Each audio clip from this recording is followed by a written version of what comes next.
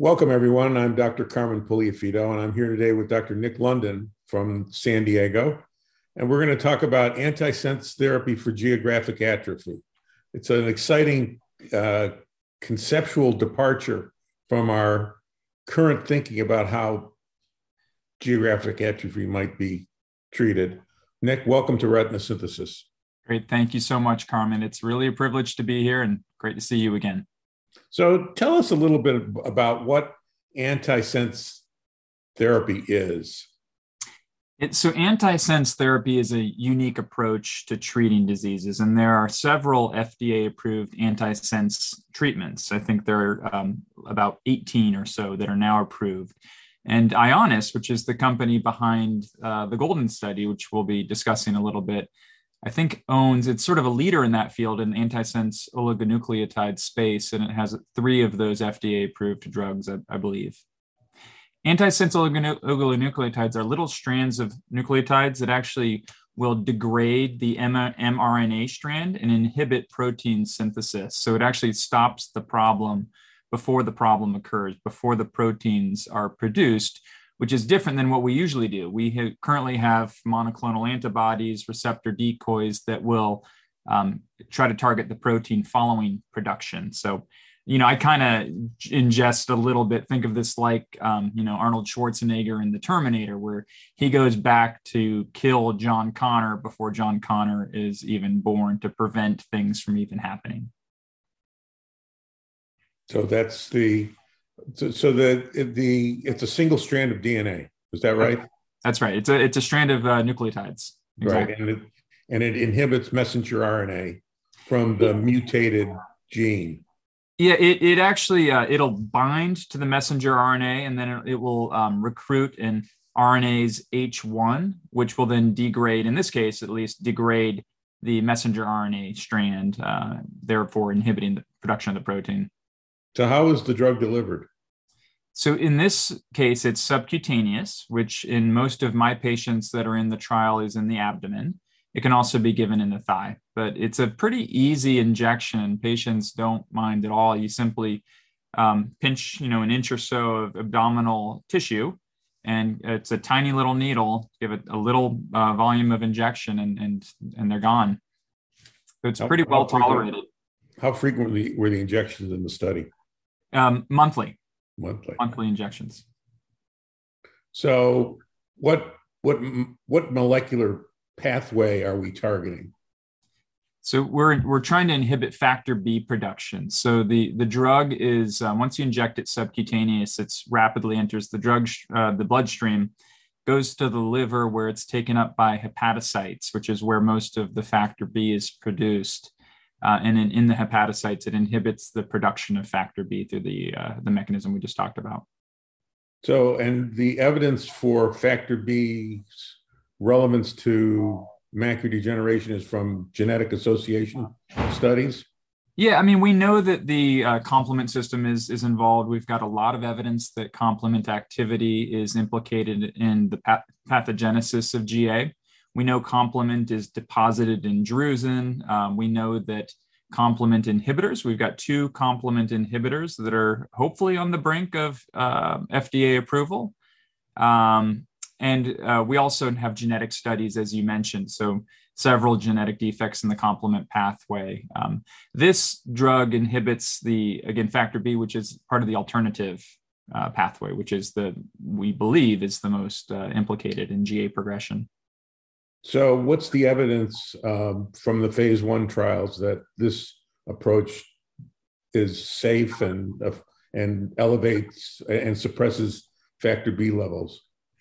Yeah, so a lot of the data are actually, we have some preclinical studies. So prior to the phase 1, they looked at monkey studies, and they did, I believe, weekly injections with essentially the same drug, and looked at both systemic and ocular factor B levels and showed a very dramatic reduction in factor B production, which really indicates that the majority of ocular factor B is derived from the liver, since we know this drug is acting at the level of the liver.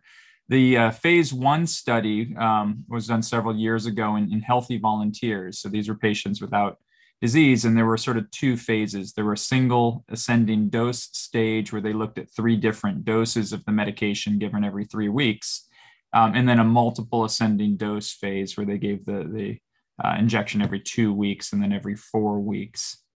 In those studies, you saw plasma concentrations after a single injection would dramatically decline. So plasma concentrations of factor B.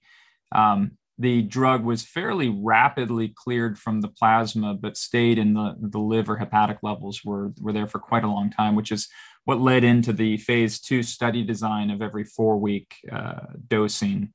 And multiple doses demonstrated a pretty significant dose-dependent reduction in plasma factor B compared to placebo. So maybe, I don't know if we can incorporate the slides at some point into the podcast, but we can show that if possible. So let's discuss the design of the phase 2 trial. When did it get started, by the way? When did it get started? Yes. Oh, I don't know. We've been involved in it for well over a year. It's been sort of slow to recruit for. It has a relatively high screen fail rate, usually the size of the lesion, and previously fellow eye CNVM, which of note is now allowed. But I'd say we've been involved for about a year and a half. Mm-hmm. In this study. Near completion?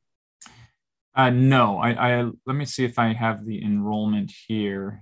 No, it's, I think that they still are, I would guess around 50% enrollment, but I don't know that number. So let's talk about the design of the study. What are the entry criteria? So the inclusion exclusion criteria are age over 50, sort of your typical GA patient, BCVA better than 2200, and the lesion size about 2 to 17 disc areas. The key exclusion criteria would be a history of a CNVM in the study eye, but fellow eye is actually allowed, which is a little bit unique. They also exclude patients with a history of immune suppression or immune deficiency because this is a systemic complement inhibitor. The primary endpoint of the phase 2 study is the change in the size of the GA lesion from baseline to 1 year.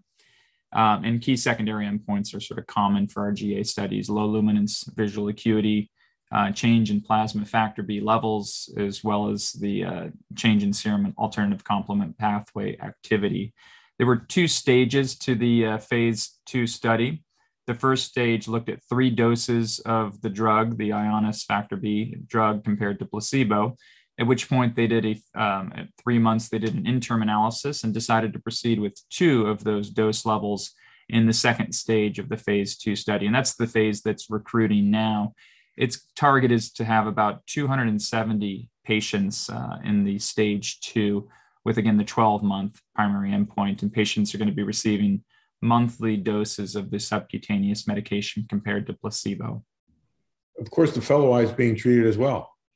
That's one of the benefits of this. When I talk to my patients about the options, and we have about 3 or 4 GA studies that are currently enrolling, one of the big benefits of this study is that both eyes will be treated if you have GA in both eyes. We also, there's some theoretical evidence that this might help if they have intermediate AMD. It might lower the risk of progression, GA, or CNVM development for people with high-risk intermediate AMD. The other benefit to patients is, again, that it's not an eye injection or surgical treatment. So that's attractive to a lot of patients. So how is factor B inhibition different than blocking C3?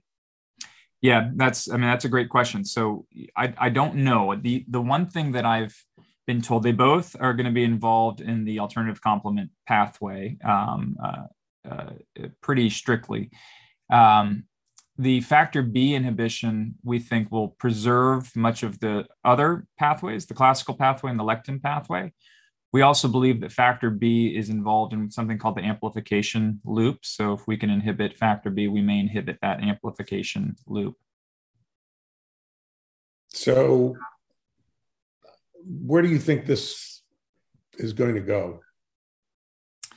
I think it's going to work. I hope it works. Our patients sort of, as you well know, as everybody listening well knows, we've got a lot of patients with GA where we can do nothing, and we need to have something effective. Again, we've got 2 drugs on the brink of approval, but having multiple options, who knows if we're going to be able to have combination therapy with these different options to do more than just a 20% or so reduction in GA progression, as well as to give patients an option of something that isn't an eye injection and treats both eyes in one dose. So I don't know where it's going to go. That's why we're doing the phase 2 trial. I hope it's effective, and I hope it leads into a phase 3 large trial.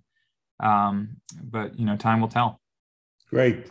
Well, Nick, thanks so much for sharing your knowledge about antisense therapy for geographic atrophy. You're very welcome. Interesting. We'll have you back after the phase 2 results are released. I'd love to. Thanks so much. Thank you.